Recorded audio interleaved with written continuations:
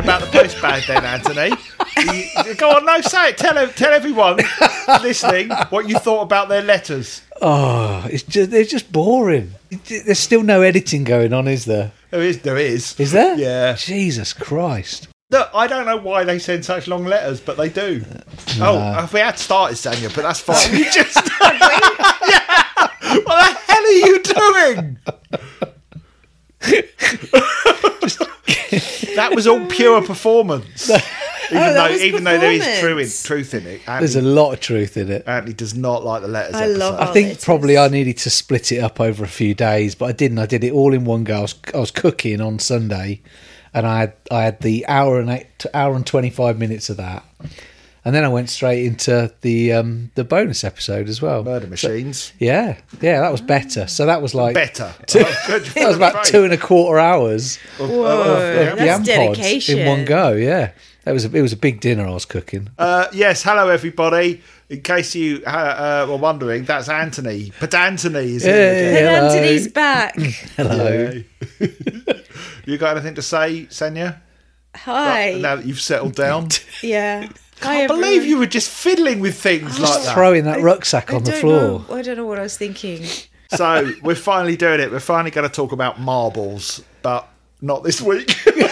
This is we're going to talk about the road to marbles this week, and the reason I've invited Anthony on once again is because that's sort of how we met, isn't it? It is, yes. It was on the lead up to marbles. Yes, one of the key things with marbles that occurred is that for me, it sort of brought the fan community together. Yes, this Marillion family that they often talk about. Yeah, definitely. That was the first time that I started going to gigs where, although I went on my own, I knew that I'd know people there, which was very much a change from the previous kind of 10 years or 15 years of going to see. What happened prior to those 15 years? I used to drag somebody along.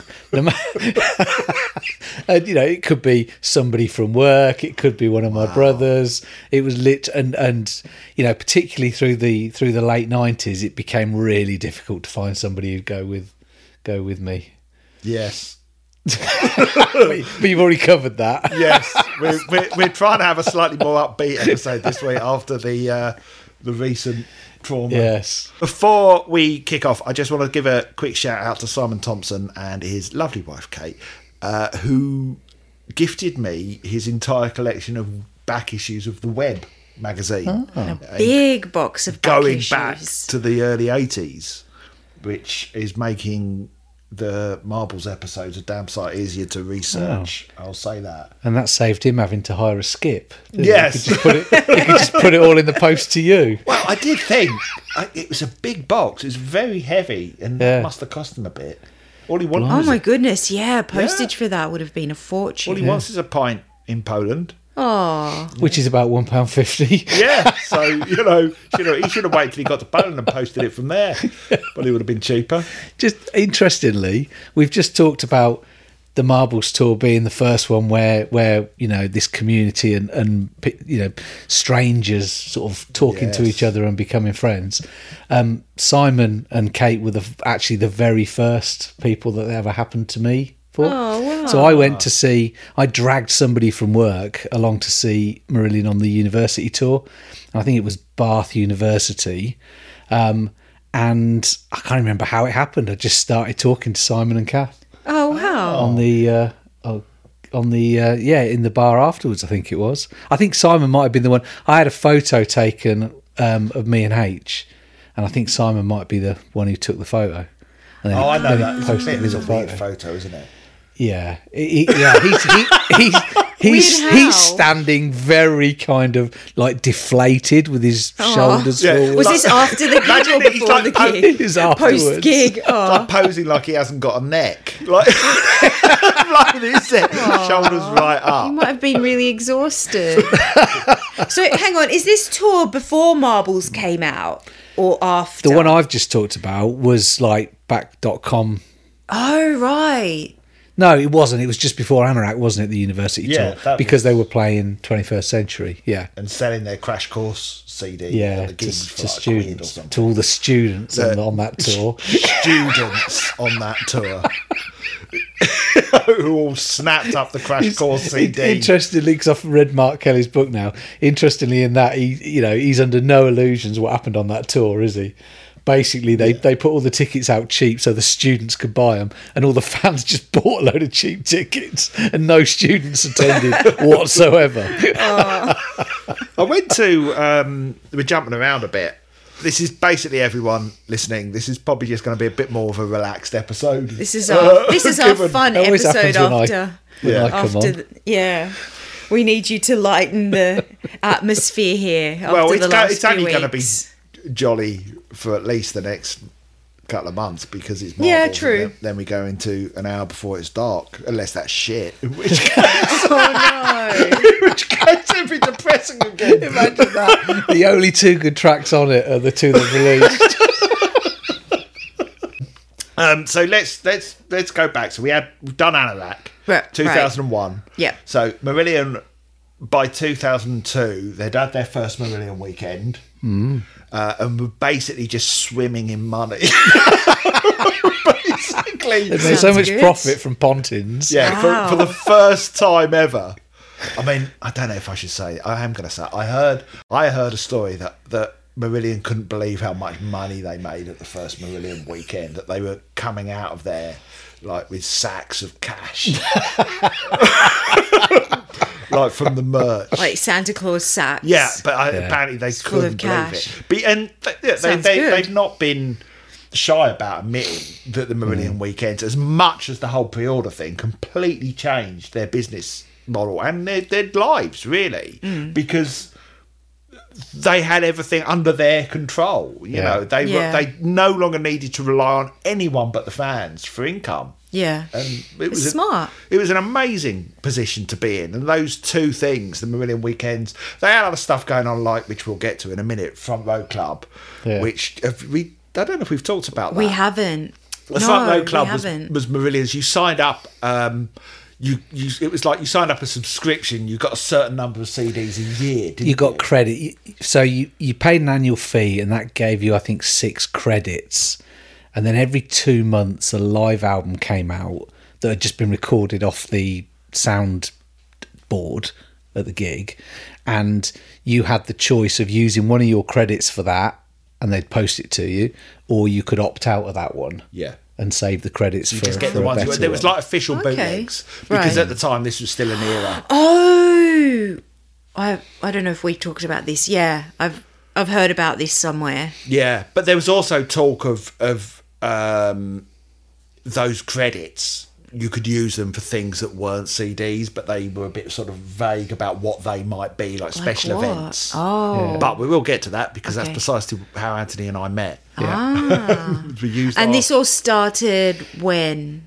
Wow, late 90s, I would have thought, when they set up Racket, because when they set up Racket because they started releasing live albums, but then Front Row Club was a slightly different proposition because they didn't do any production on the Front Row Club CDs. It was Right. generally just what was recorded off the desk at gigs, or and the quality would vary from release to release. So some would sound a lot better than others. Yeah, but it makes sense. I can't remember who I heard speaking about this, but people were already doing their own bootlegs, Well, weren't exactly, they? So yeah. this is just them taking control of what people were already doing and selling and making money out of.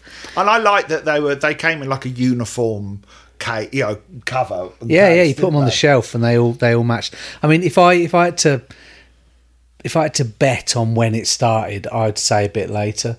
I would say kind of 2002, 2003 time. But I'll tell you why. Because I remember the first two, I'm sure, were from the .com tour and Radiation tour, Let me have like a look. 99, 98. So I think that would be very recent for a. You could be right. Because I'm having a I'm look at- right. I'm arrogantly confident in everything I say, just like you. Anthony, make the most of this because it does not you're happen right, often. 2002. Yes. Wow. 2002. So they Excellent. had that going. What the fuck off? Why are you ganging up with him? He's the one who hates our listeners because their letters are too long. Don't gang up I with love him. our listeners' I letters. just don't think it's an interactive thing. Just sit there and listen. That's what they should do. Sit and listen. What not? Well, we like to throw them a bone. I like hearing people's opinions. Well, okay, and what they should do then is spend 15, 20 years getting to know you, and then you can invite them onto the podcast, and then they can put forward their views. God, it has been nearly 20 years, hasn't it? Yeah, it was 2004. No, year after next. Yeah, 18 years. Bloody hell. Yeah. Oh my goodness. You get less for murder.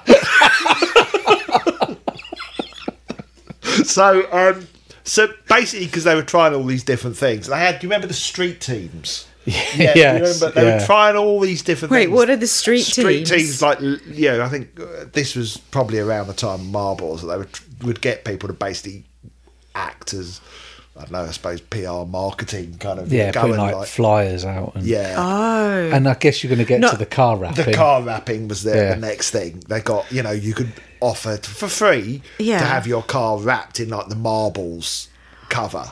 Like, what? People had it for years, didn't they? Yeah. Do you know of anyone who had it done? No. I mean, there were photos of people having it, but I don't know anyone personally who had it done. So you didn't drive do it, around Paul. in a. I don't know, because I wanted to. Yeah. I don't know why I didn't.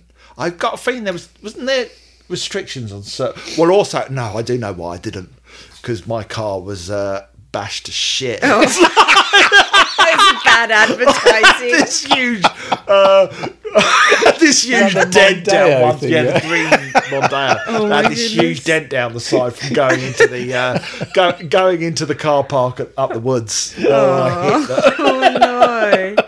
That's right. I'd had to have bought a new car in order to get it done. So they were trying all these new things, but it was working, because something that happened off the back, I think, of Anarachnophobia was public perception did shift a bit. They didn't get the piss taken out of them as much as they were, or at least it was changing, because they had effectively revolutionised the music industry in the way. Yeah, people saw how much support they had. Yeah. They did appear on a BBC show, a documentary called The Future Just Happened. Do you remember this? No. I remember it at the time, and it was all about how the internet was changing industry in the country and the world, blah, blah, blah.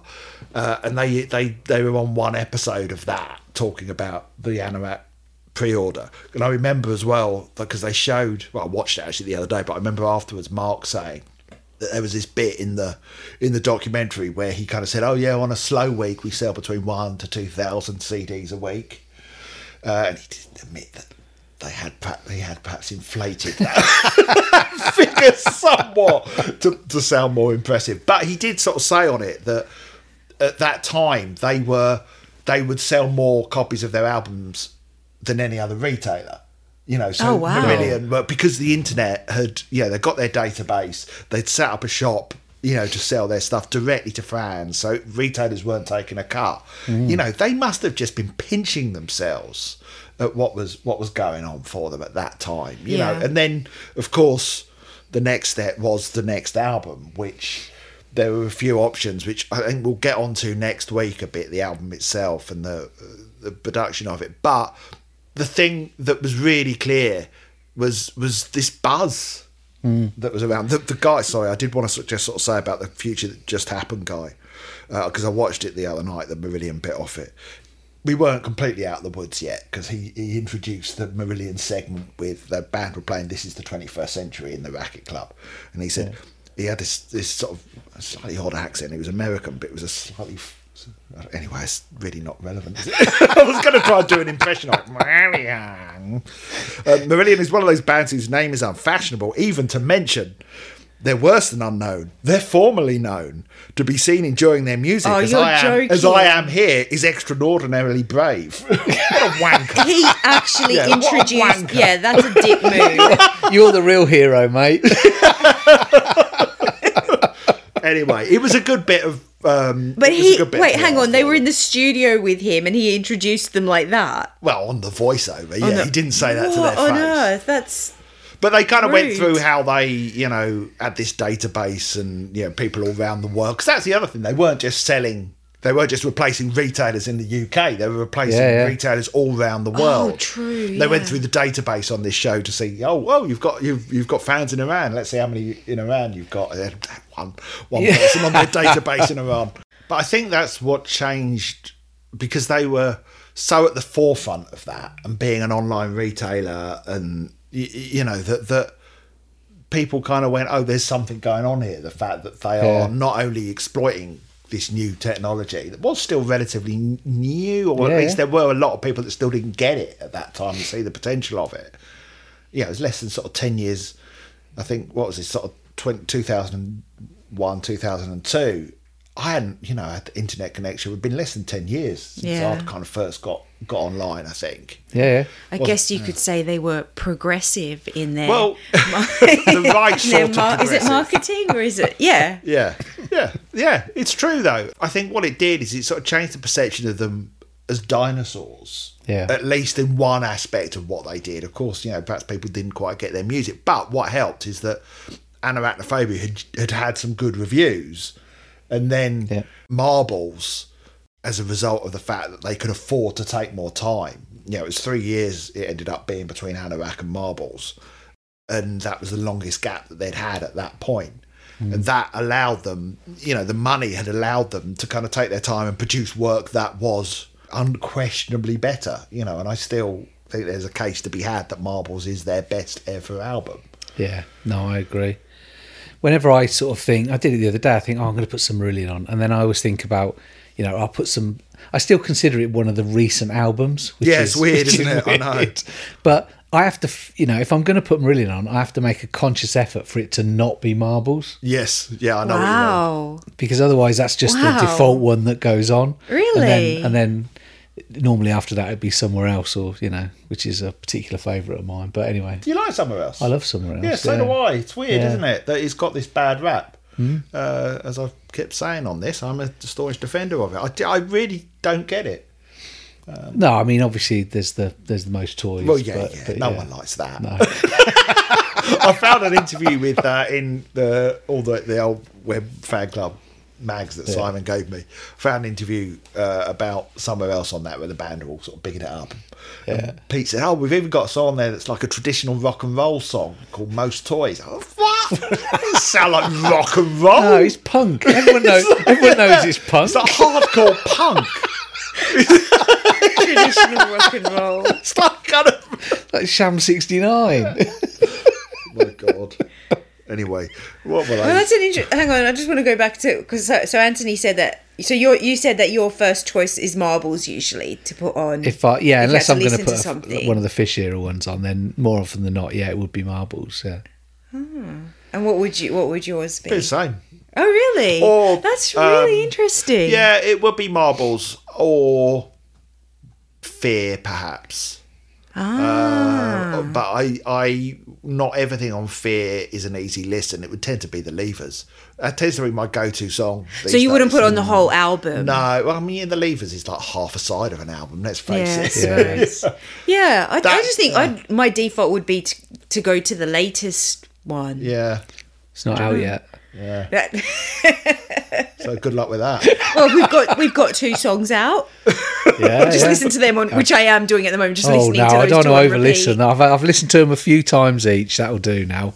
Otherwise, the album will turn up and it'll be like, oh, not this again. Skip.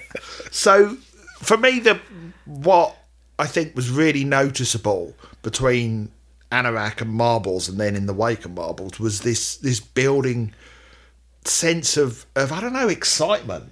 Yeah, there was definitely something about the Marbles pre-order that really kind of whipped the fans up. And we'd heard at the first Butlins weekend some snippets of the songs. Yeah. I think we got to hear Don't Hurt Yourself, Neverland, Ocean Cloud, Angelina, Pacific Rower. Yeah, and wasn't it Neverland was like big, enormous, massive thing or something it was, he called it, and Faith, which ended up on Somewhere Else. And from that, it was like, these songs seem like they're a step up again, and so that helped. But you're saying that wasn't what caused the you know what I build think? up in excitement. Sorry, do you know what I think it is? And I actually genuinely can't remember the date of when this kind of started to take off, but I think it was the online forum. I think it was the Molf. Possibly, yeah. Because I don't think that was you're around. Right. For Yeah, Yeah, you're that right. makes sense. You're And then right. hearing the snippets of the songs kind of added to. Well, people would The just excitement. people would just kind of creating online friendships and stuff as they Yeah. were, and you did get this. You were no longer kind of sitting there in isolation listening to Marillion or getting excited to to hear the new stuff. Actually, there was this big online community that It gave us somewhere to go, didn't Yeah. it? That online, between gigs, between Marillion weekends as they were starting to happen kind of regularly. And then the Marillion weekends made it physical. Real. Yeah. Whereas, and then... So it was just like a sense of connection you had with each other as well as with the band and the music and everything. Yeah, and that's... it. And it still exists to this day in sort of our groups of friends that it's not quite the same as it was back then, because I mean the Molf has sort of died off, so you kind of a bit it's still going, but it's the I've same. been on it for Seems like the years. same half a dozen people posting on there whenever I go on there. What did you say? The what died The off? Molf Marillion Online Molf. Forum, as it was Oh. called. Molf, yeah. But at its height, it was really busy. But I guess Yeah. we've got Facebook these days. It's not the same. It's not? No, I don't know, because it's just people commenting on. I don't know. It's not It the could same. work in the same way, I suppose, but it just doesn't feel.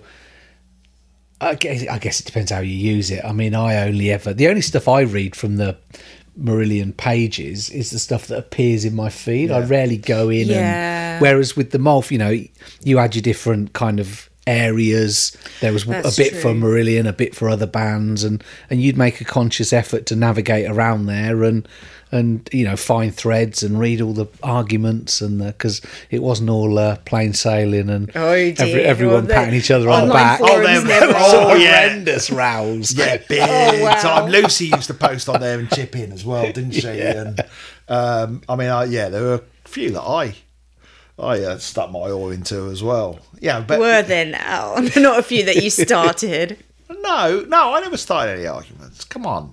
No, I know. But there You're were a few peaceful. times that I felt You had to chip in. Yeah, well, I'm trying It not was- to mention names. Yeah. Really But trying hard not to mention anyone by The name. juicy arguments were never really about the music. It was perhaps about Racism. some Oh my politics goodness, that's that heavy. Yeah. some Oh, politics that H had mentioned maybe, and then people for and against.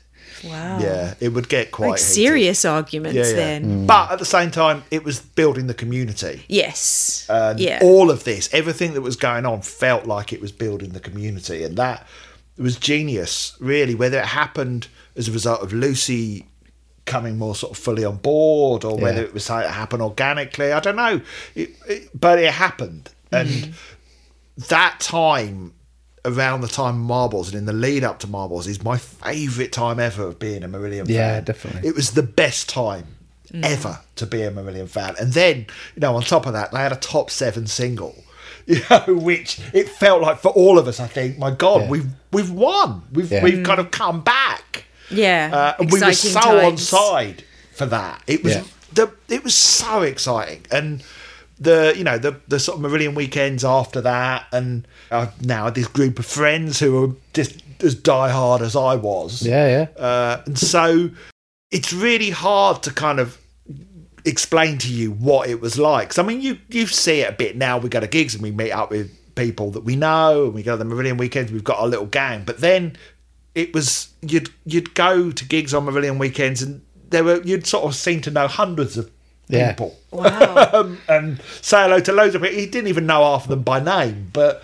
you just saw them at every gig or, or every Marillion weekend. And don't know, there was just something, to coin a phrase, in the air that was very exciting. And then there was this barbecue. Do you know about the barbecue? No. Oh, you don't know about the barbecue? Well, only you were asking about it last night, but Yeah. no, I don't know. Does it ring a bell? I mean, the arguments about whether people should have been invited or not, that rang a bell. That did ring a bell for rang a me. bell, But some of you might remember this. There was a racket barbecue where some fans got to go and have a barbecue with the band. Was Sounds this a bit weird now. Was this that a I'm saying front it out row loud. club thing? Well, I couldn't remember whether it was something that you bought with front row credits, or it was a lottery or a competition, or what. It must have been a lottery. It must have been. Put your name in a hat. And, Yeah. yeah, and you were picked at random. Yeah. Although there were, yes, I do remember some people complaining that it perhaps wasn't entirely random. Some of there were all sorts of hierarchies in the fandom as well, because there were some people who were sort of jealous of others that were seen as inner circle and seen as Moonies. They were was the phrase that I was reminded of last night. Yes. And then there were those people who were very close to sort of the band or Lucy and the like. Which just happens in life anyway. It's like, of course, happens. there are going to be Yeah. people that are closer to them. Yeah. And they're Well, going to get invited they were better first. fans of the band. weren't they? it's just Were you in the inner circle, Anthony? no. No. We were on the, well, we weren't. You were in the We had- out. we- you were we in the had the- outer. We had one foot in. We had the inner circle. opportunity, but I think we bottled it. Well, yeah, You were in yeah. the outer We could circle have. of the inner circle. We could have. Yeah. Yeah, Right. we knew people in the inner circle. We knew Web fan club people. Yeah. But we're just, I don't know. You're too chaotic. You've done this podcast with me. You know what I'm like. Yeah. I'm A, quite unsociable, and B, also quite, I don't know, what would you know what I'm like. Agent of Chaos. Well, look, okay, we might as well say it. Look, we went to, probably the closest we got to Inner Circle was we went to Dublin, didn't we? For Oh yeah. This is the most, and we went with, for our friend's birthday weekend. Yes. And it was all the Web fan club team and Lucy and Ian. Yeah. We don't mind saying this, do we? No, I'd forgotten about it. I was thinking about the weekend when you won the Chernobyl competition. Oh, well, but yeah, we'll do that later. Yeah, we can talk about that as Yeah, well. Yeah, but so we went to Dublin with them. This was not. And how did you Marillion. get invited? Well, Anthony, I don't know why I was there. Right, It was my plus yeah, one. I was Anthony's plus one because obviously they knew Anthony relatively well. Yeah, because they live near to me and a few of us in that area, as well as the kind of the more Marillion related, events. We would get together in a pub in Coventry every sort of month or so, and not just talk about Marillion, talk about other things as well. Wow. Imagine. And all those people, or most of those people, are still friends now. Oh, nice. We're still friends, and I class them. You've met. You know what I'm talking about. They're friends and friends of this podcast. But at the time, I didn't know them perhaps as well as you did. It's fair to say. Yeah. And so I went there. I think just to keep you entertained. Or I was invited just to keep you entertained. That was the sense I got. But and we spent most of the weekend just you and I together walking around Dublin. Yeah. Instead of hanging out with everyone, apart from a weird 5 minutes where we were in the pub with Lucy and Ian. Well, there was that curry, wasn't there? There was that curry where we all went out where I burnt my mouth. Yeah, flaming sangrias. Yeah, which Not even with the curry. with Fraser Marshall.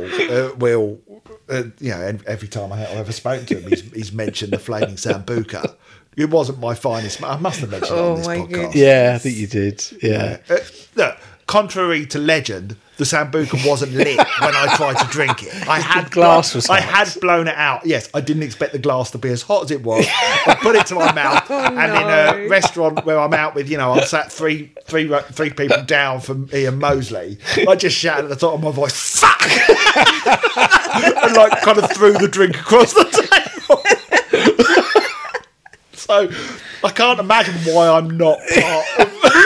And then on the Saturday, we spent most of the day traipsing around Dublin because I had a horrendous hangover. I've heard about your legendary hangover. Yeah, but we were booked to go to. We went to the Guinness factory to have the tour around there. Yeah, which was okay, but then it ends at the bar, doesn't it? On the top floor, and you get a free pint of Guinness, which took me about 45 minutes to drink. Oh my God.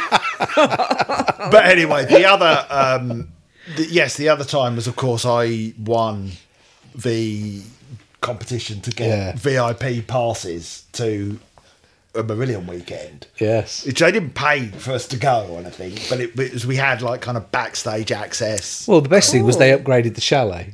That was the best thing. Oh, nice. Yeah. And this was because... So you won the competition, but you were able to get VIP passes for like a +1 Well, or something. Yeah, they said you plus 2 friends or whoever. Nice. Basically, I think whoever you were sharing. Oh my God, that's amazing. And I was sharing with Anthony and Sebastian, who we will have on soon because we want to talk about Marillion weekends in a bit more detail, and he came to the first one with me. But it was great, and I'd won this, for those that don't know, because I went to Chernobyl.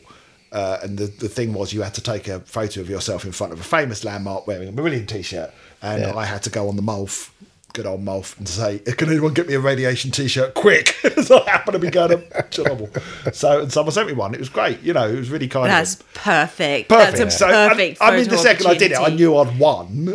Yeah. So the second I saw definitely. it announced, because I'd already had the trip to Chernobyl booked, I knew I'd won. Not that I'm arrogant.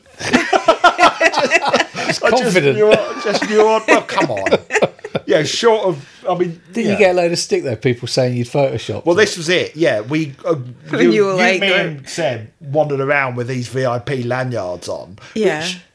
Which, ultimately, what did they grant us? We went to a 1 sound check. Yeah, but That's pretty cool. thing is, we weren't humble about, or I wasn't humble about it. I mean, Anthony's we were not waving. humble. I was waving this thing in everyone's faces.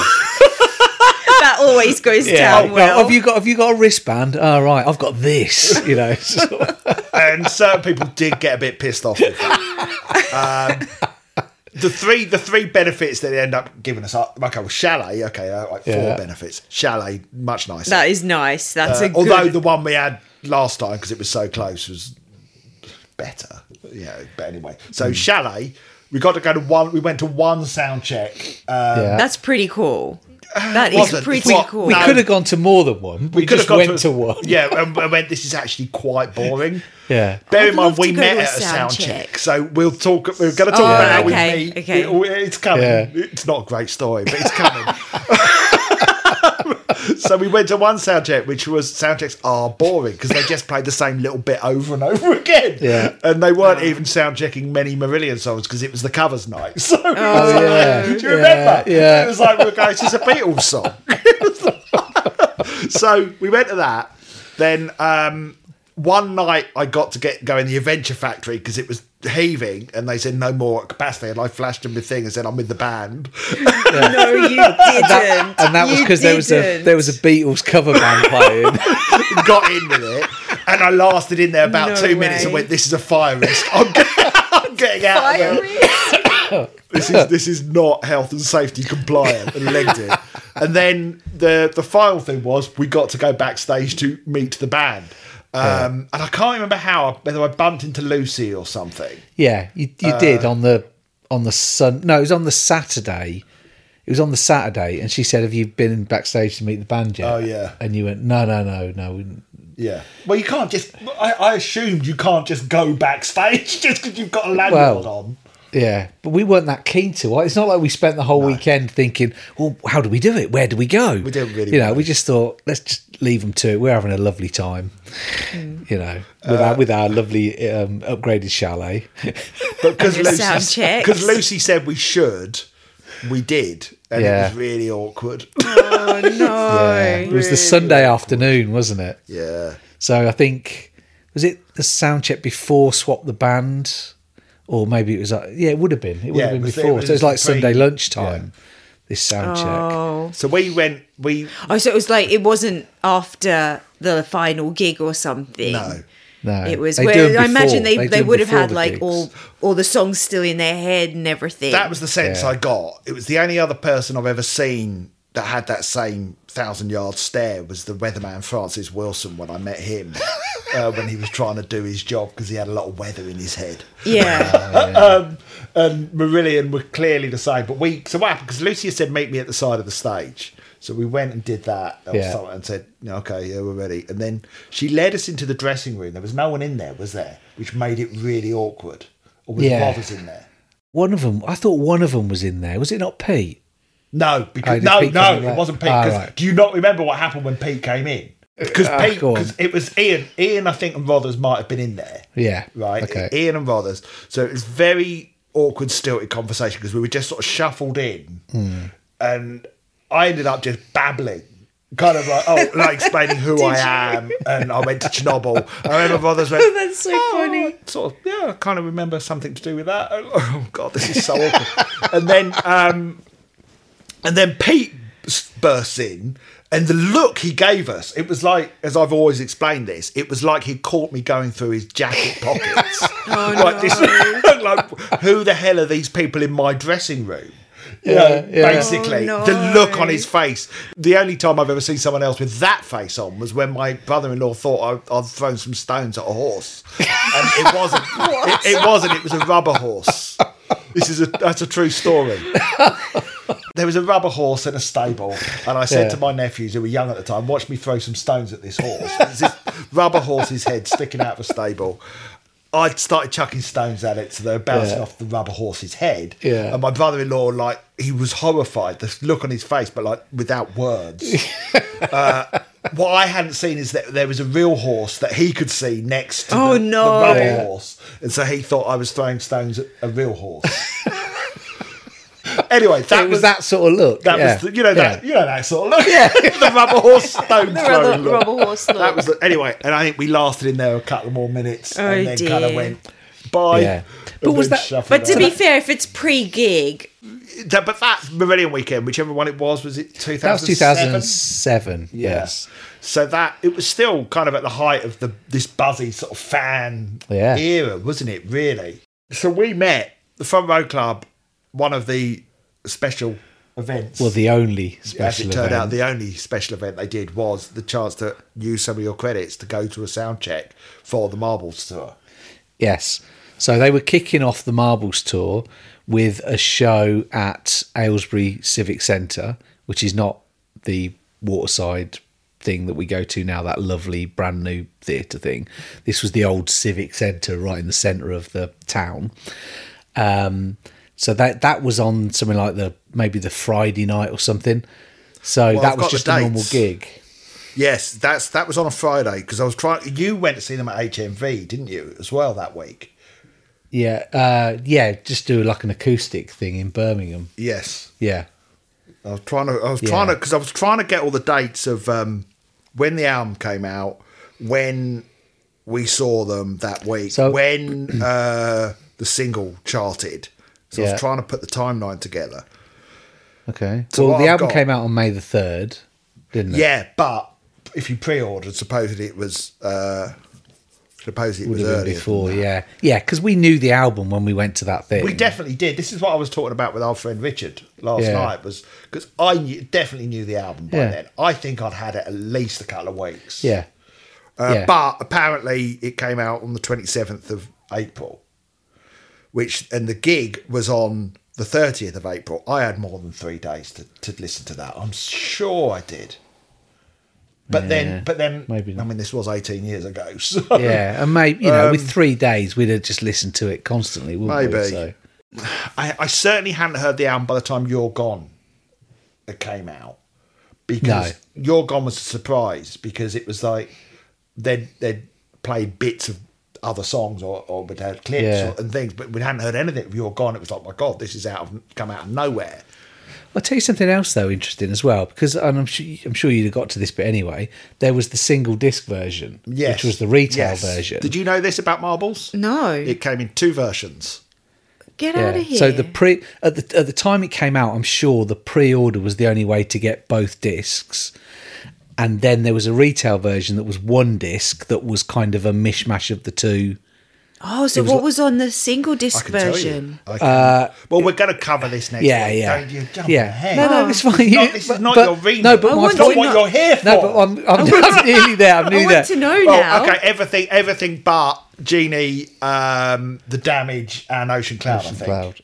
They were the only 3 that were on there. It was only half an hour short. Oh, the only Unforgivable thing wasn't on it. Oh, was it not? I've written it down. No, that wasn't. But the reason I bring it up is because that gig and the rest of the tour was them playing the single disc version of Marbles from start to finish. In order. Right. So that, I don't know if on that night we just kind of assumed it was just a kind of highlights of Marbles without realising it was actually the retail version they were playing. What we will say about that gig, that was one of my favourite Marillion gigs of all time because it went on forever.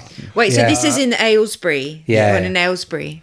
And you went to a sound check before the gig? No. So what we went to was a pre-production day. So the gig was on the Friday. The thing we're talking about was on the Thursday. So that was them getting their gear all set up, but then kind of doing some rehearsing as well, and obviously a bit of sound check in there as well. So yeah, we were kind of given these wristbands, and there were a good couple of hundred, weren't there? But what was interesting was your front row club credit only got you one ticket. It was impossible for anyone to bring anyone else. There was no plus ones. Oh, so everyone kind of went there, unless you knew each other already from beforehand. Yeah, everyone was kind of there, but it was by genius. themselves. It was that's how you make genius. friends. Because It's like your first day of school or the new school or something. And it totally changed the course of my Marillion fandom because, well, what happened? He got there first. You were literally the first one there in the pub next door, right? I was the second person. Right. So, of course, Mr. Early and Mr. Almost as Early. And he was wearing a Marillion T-shirt. Obviously. And I went up There to you him and go. I said, I imagine you're here for the same thing I am. And that was it. We were the first two people there. Yeah. And then other people came. There was that other guy that we were friendly with. Yeah, that I can't day. remember his name. I think his name was Julian. I was thinking about this yesterday. I think I can remember his. Yeah, I can. His log-on name. Yeah. Never seen him again. What was his logon name? He might listen to this Bear. podcast. Yeah, Bear with an A at the end. Yeah. Bearer. Yeah. Yeah, I think he was a policeman. he was a policeman. Yeah, Yeah. but what happened was that we. Because we would go into the hall every now and then, realise actually this is quite boring because the band pretty much ignored us, apart from Pete at one point. Yeah. We were just sort of stood at the back, but there were times when they ran through some songs in full. But basically, what would happen is that Anthony, with this other chap, would just stand there laughing and making stupid jokes. So start as you mean to go on. And the rest is history. That's what happened. And that was literally it. We just made each other laugh throughout this sound check. And then didn't we all, because there were other people there, didn't we go for curry that night? Yeah, we all went for a curry, and because we were all absolutely leathered by then. Because you've just been going to the pub all day. Yeah, we we go into the hall for like 20 minutes and then go back to the pub for 2 hours. We'd been there for about 11 a.m. Wow. Yeah. And I remember us in this curry house, and I don't know if they managed to. So in the pub, they'd managed to persuade them to put Marillion which on, was brilliant. which is the first time I'd ever kind of experienced that. And then I don't think they did that in the curry house, but I just got this memory of us. There's about 12 of us all sat around this table, a whole load of us went for singing curry. the end bit to Fugazi. Where are the prophets? Brilliant. I don't know if he listens to this, but I'm gonna apologise publicly because he said something to me years later. At some point, I think it might have been that night in the curry house. Yeah. I offended Richard Neal somehow, and I don't know what I did or what I said, but I think I said something which he took the wrong way. Richard Neal, by the way, who you'll often see him on the Marillion merch stand at Marillion weekends. Right? Yeah. Lovely guy. I don't know what I said. How did you find out that you'd upset him? What did he say? I can't remember. He said I said something that was a bit rude or dismissive. Oh. Yeah, I never meant to. Nothing against him whatsoever. So sorry, Richard. All these years later, 18 years later, but it's always stuck in my mind that time that he told me that I'd said something Upset him somehow. I don't know what it was. I can't remember now. Screw him. That's what I say. Screw him. Yeah, screw him. Oh no, now you've upset him all over again. Yeah, so there was that curry, but it sort of started a bit of a tradition at that pub, didn't it? Of kind of of gigs, and they'd play Marillion, and that became almost as much a part of the night out as the gig. Going to Aylesbury for warm-ups or whatever, and going to that pub, and then putting Marillion on, and then it becoming like a mass sing-along. because that was maybe it was a year later. But then you had the likes of Forgotten Sons, as they were known then, and they would play in Aylesbury, right. and you know, any excuse basically to go back to Aylesbury. Yeah, they're still Marillion now. They're still aren't they? Marillion. Yeah, they're great. Yeah, yes, We've seen them absolutely. a few times. So Yeah. it was all. It all fed into this feeling of excitement, you know. Forgotten Yeah. Sons doing their thing, that pub playing the music, you know, Yeah. and I can't say this. Our experience is obviously very personal to us, you know, and I'd love to know what other people's experience at that time was, and whether this was just general, everyone, or whether it was just a few hundred of us that Yeah. were all doing the same thing. Yeah, and what was it that brought it alive for other people? Did everyone feel that Yeah. sense of excitement that something was going on with Marillion? And I'm sure, you know, in the band's history, the only other time it must have been like that was sort of in the run up to Script. Script. Yeah. Maybe when Misplaced came out, I don't know, but by then they were sort of established. So Yeah, that would have been too mainstream, I suppose, then. But yeah, this was what it was like on the run up to Script, and Yeah. you know, that being a bit of a secret that you know, it was people really were proud special. of knowing. My favourite time ever of being a Marillion fan, and I obviously still love it. I still love the Marillion weekends, and I love that we've got our gang now, but it's sort of more focused than it was Yeah. during that time. I think because, you know, then you would, you know, we went to this thing on our own. You were in smaller groups. You perhaps met up with other people. I don't know. I think now the danger is that the friendships have kind of solidified now, and you know, we'll go to Poland and they'll be the only people we speak to. You know, Yeah, that's my concern. there Yeah. are people we see, don't we? But are they Yeah. people that you know back from Yes, the day back when then. you, that Yeah, you no, we're met not from making back any then? new friends. Yeah, Yeah, That's so the like, point. I'm 50 years old. I don't want any new friends. I know. I'm the same. I just feel bad about it. This is why we ended up outside of the inner circle, was because ultimately, you know, you do a good job of pretending you're sociable, but you're sociable with limits. Yeah, I am just generally, what people don't realise about it, I'm actually quite shy. no, you are not. You're I not am. shy. You always say this. I am actually You think quite you're shy? Yes. You think you're shy? Yeah. I'm awkward around people. I feel awkward around other people. I think but you're pretty good at small talk. I struggle with small talk. I'm all right as long as the You person. do actually. You are quite rude to people sometimes, aren't you? You are. You're rude. I'm all right as long as than I am. people are. I'm getting some feedback off people. But Yeah, you're can't- right. yeah, I can't do small talk with quiet people. Oh, What no. about you, Senya? Love small talk. Yeah, you do. You love it when people just talk at you, don't you? No, yeah, I prefer it if people just talk at me. So I do. I love So- it. I love people who can't stop talking. I'm like, cool, they're doing all the work. you'd have been really out of your depth in that Marillion dressing room. I know. I would have been just like them. I would have just been trying to ask them questions to get them to talk. No, I did what I always do, which is babble. Yeah, see, that's why we're the Yeah. perfect match. You can babble and I'll just ask you questions. So tell us about the HMV gig thing that you went to, because you were boasting about that when I met you. Yeah, no. What are my memories of that? It was sunny. I went with my first wife and our two very young children, and she'd made them like Marbles T-shirts. Oh, wow. Where she'd kind of printed the artwork, ironed the artwork onto the. I don't know how she did it. But because they were there, we spent basically, we were right at the back, so I couldn't see anything at all. But it was kind of an acousticy. I don't think all 5 members were there. I think maybe 3 or 4 of them were there. 3 or 4. I think 4. I'd say. I don't think Ian was 80%. there. I don't think Ian was there. I couldn't hear anything being hit. And then afterwards we kind of queued up and met the band, and they signed a Marbles T-shirt, and they were very impressed by the very young children wearing the Marbles T-shirts. The only other thing I remember is we were queuing for ages outside, and this is right in the centre of Birmingham. And it was like on a weekday afternoon. So people are kind of looking and a little bit confused as to what's going on. And some bloke came up to me and said, is it right that Metallica are playing in there? I don't know, well, I mean, it begins with an M, but No, it's not Metallica.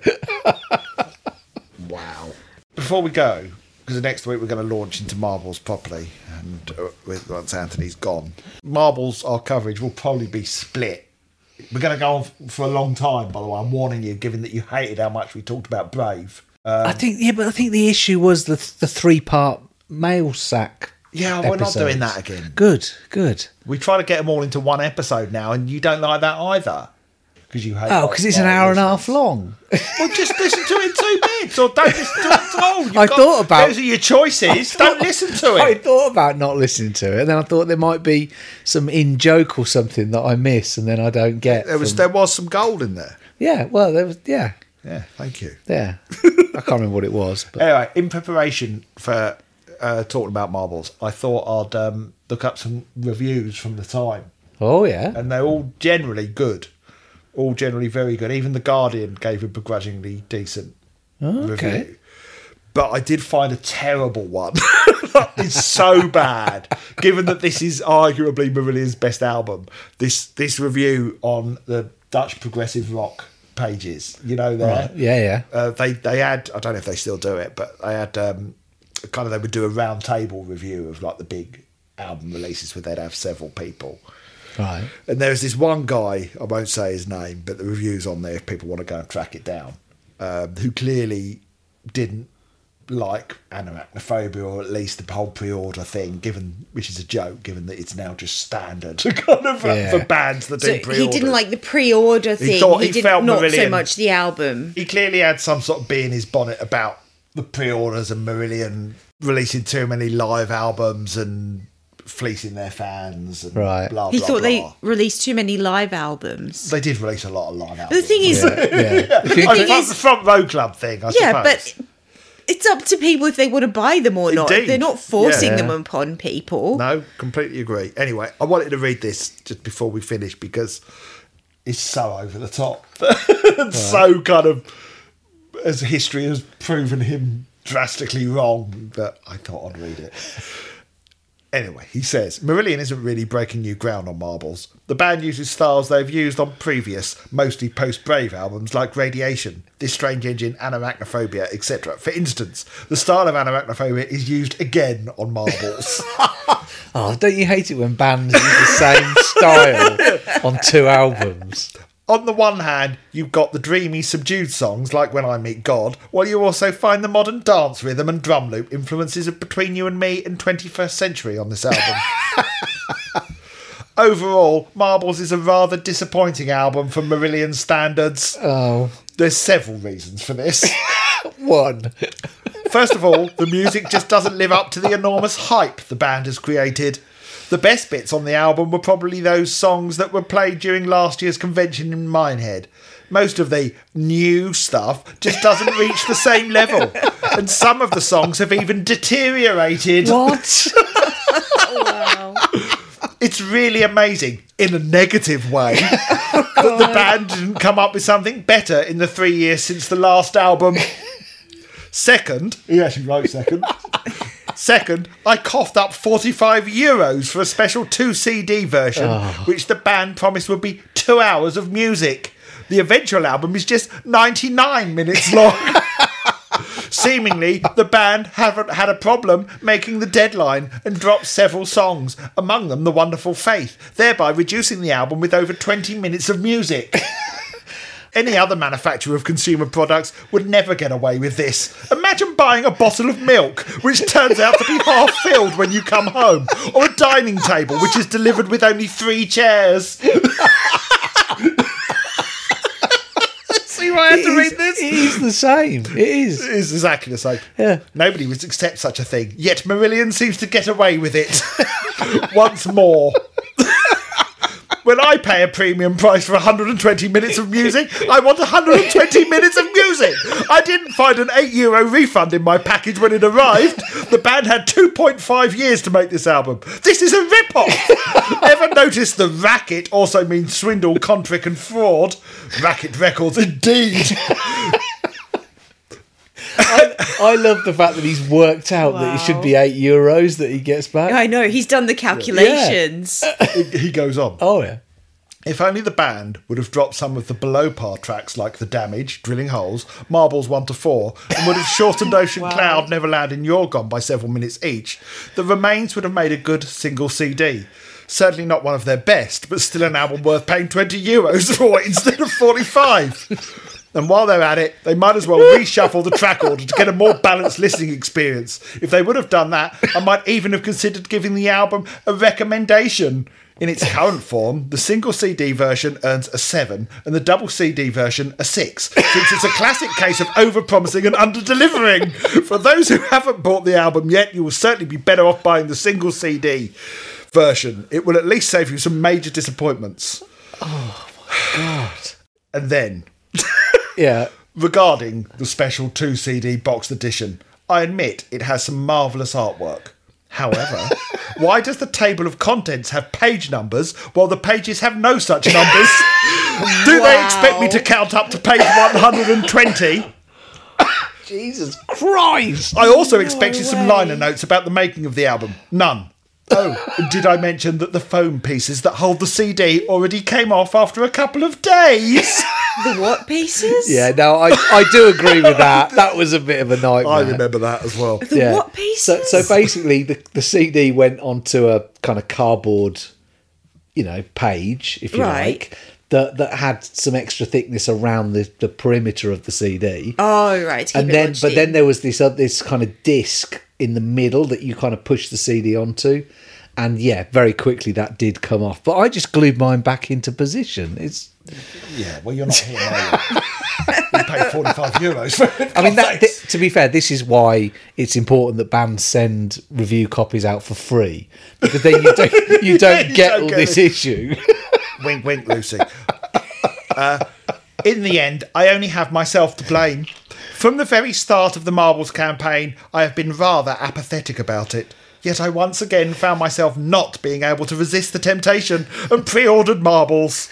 As a marketing manager, I find the band's approach to and business model absolutely brilliant. I'm actually currently writing an article about the band's marketing approach for Holland's leading marketing magazine.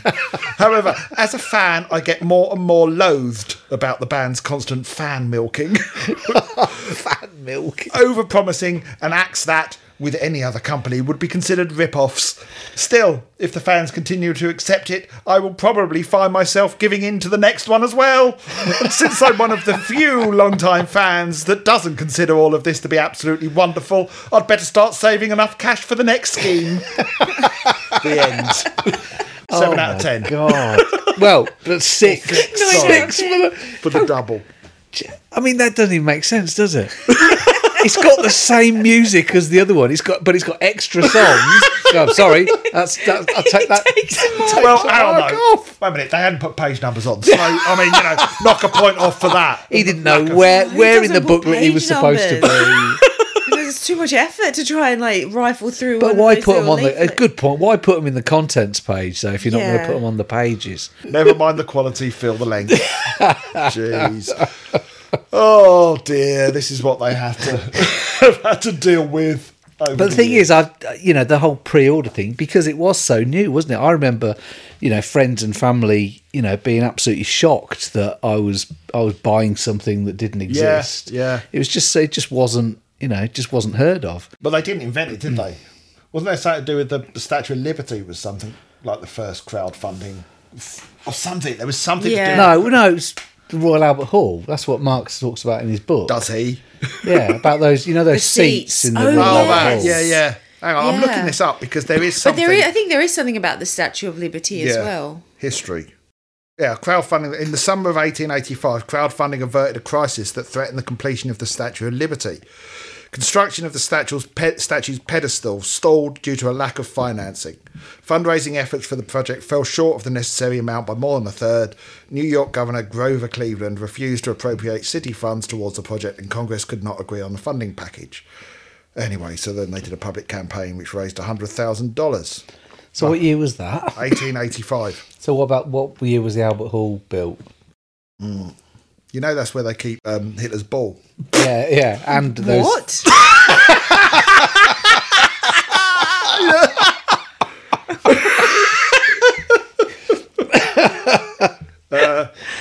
Do you know how many holes Wait, it I takes? don't understand the joke.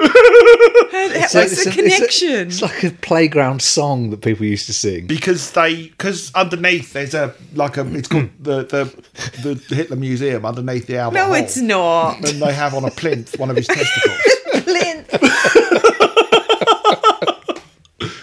His mother's got the other. Yeah. Mother What? has It's got the other.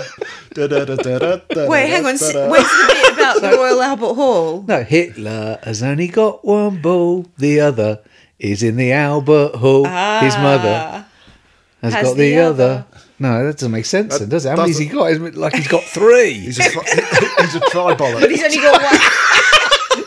But he's only got one left. Yeah, his mum's got one. The one's in the Albert Hall. And then he's just got one. He's got one. He's got one left. Yeah. Hitler has only got one ball is a World War II British song whose lyrics, sung to the tune of the popular World War I era Colonel Bogey March, impugns the masculinity of Nazi leaders by alleging they had missing, deformed or undersized testicles. Brilliant. Lyrics then. Or Yeah, yeah. three now. Oh, there were different versions. There were ones for Hermann Göring, Himmler.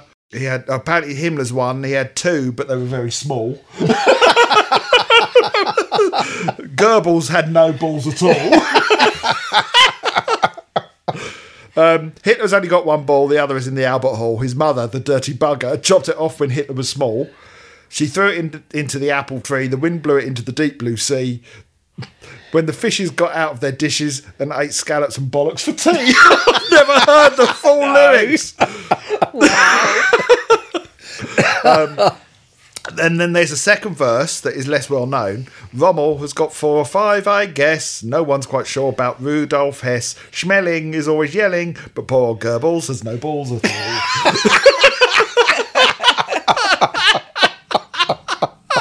So you get everything on this show, don't you? We still don't know what year they built the Albert Hall. 1867, And what was the... 1885. So it was the first one. The Albert Hall was before the Statue of Liberty. Yeah, but is it crowdfunding? Just buying your seats in advance? Well, it Kind helped- of, yeah. Yeah, it helped to build. It's like Yeah. getting a deluxe 2 CD version with sticky bits that fall off, bits in the middle that fall off. Or Royal getting- Royal or- Albert Hall, or 6 getting- out of 10. If it was smaller, 7 out of 10. It's 30% smaller. Oh man, right, that's enough for this week. So next week I think we're talking marbles again properly. We're going to get into it, so you better get going, Sonia. Yeah. When you're listening to it.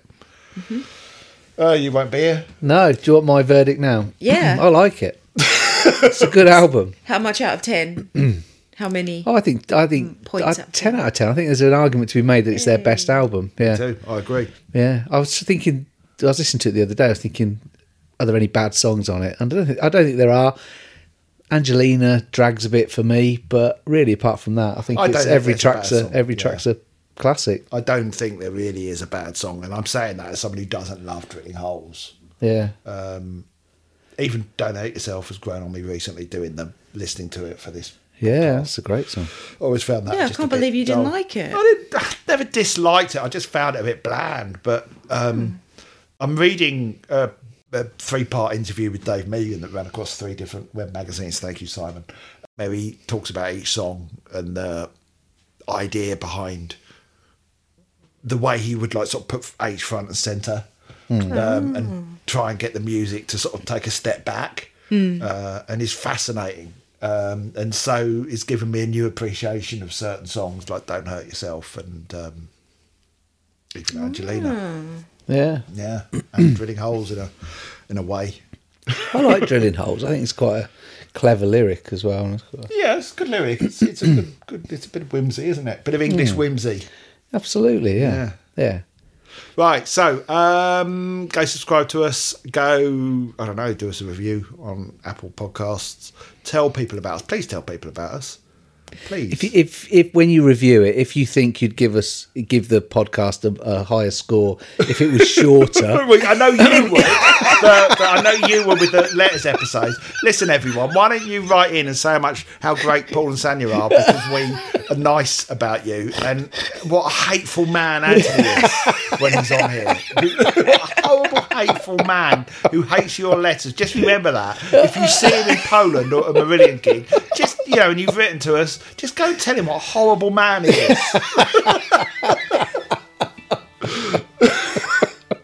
Let's just remember, he's the one who hates your letters, hates you all. I do. You can't even hide it. Right. No. Sonia, do you want to do a sign-off? I want to say thank you to Anthony for coming along today. And No I love your letters, so write in. Anthony doesn't write letters. No, absolutely Write into not. Anthony. I might write a letter actually one day. Then you'll be sorry. Go on. 10 pages. No. Yeah, I'll edit it down to like a paragraph. Just to show you. Right, everyone. We'll talk to you next week. Goodbye. Bye. Bye.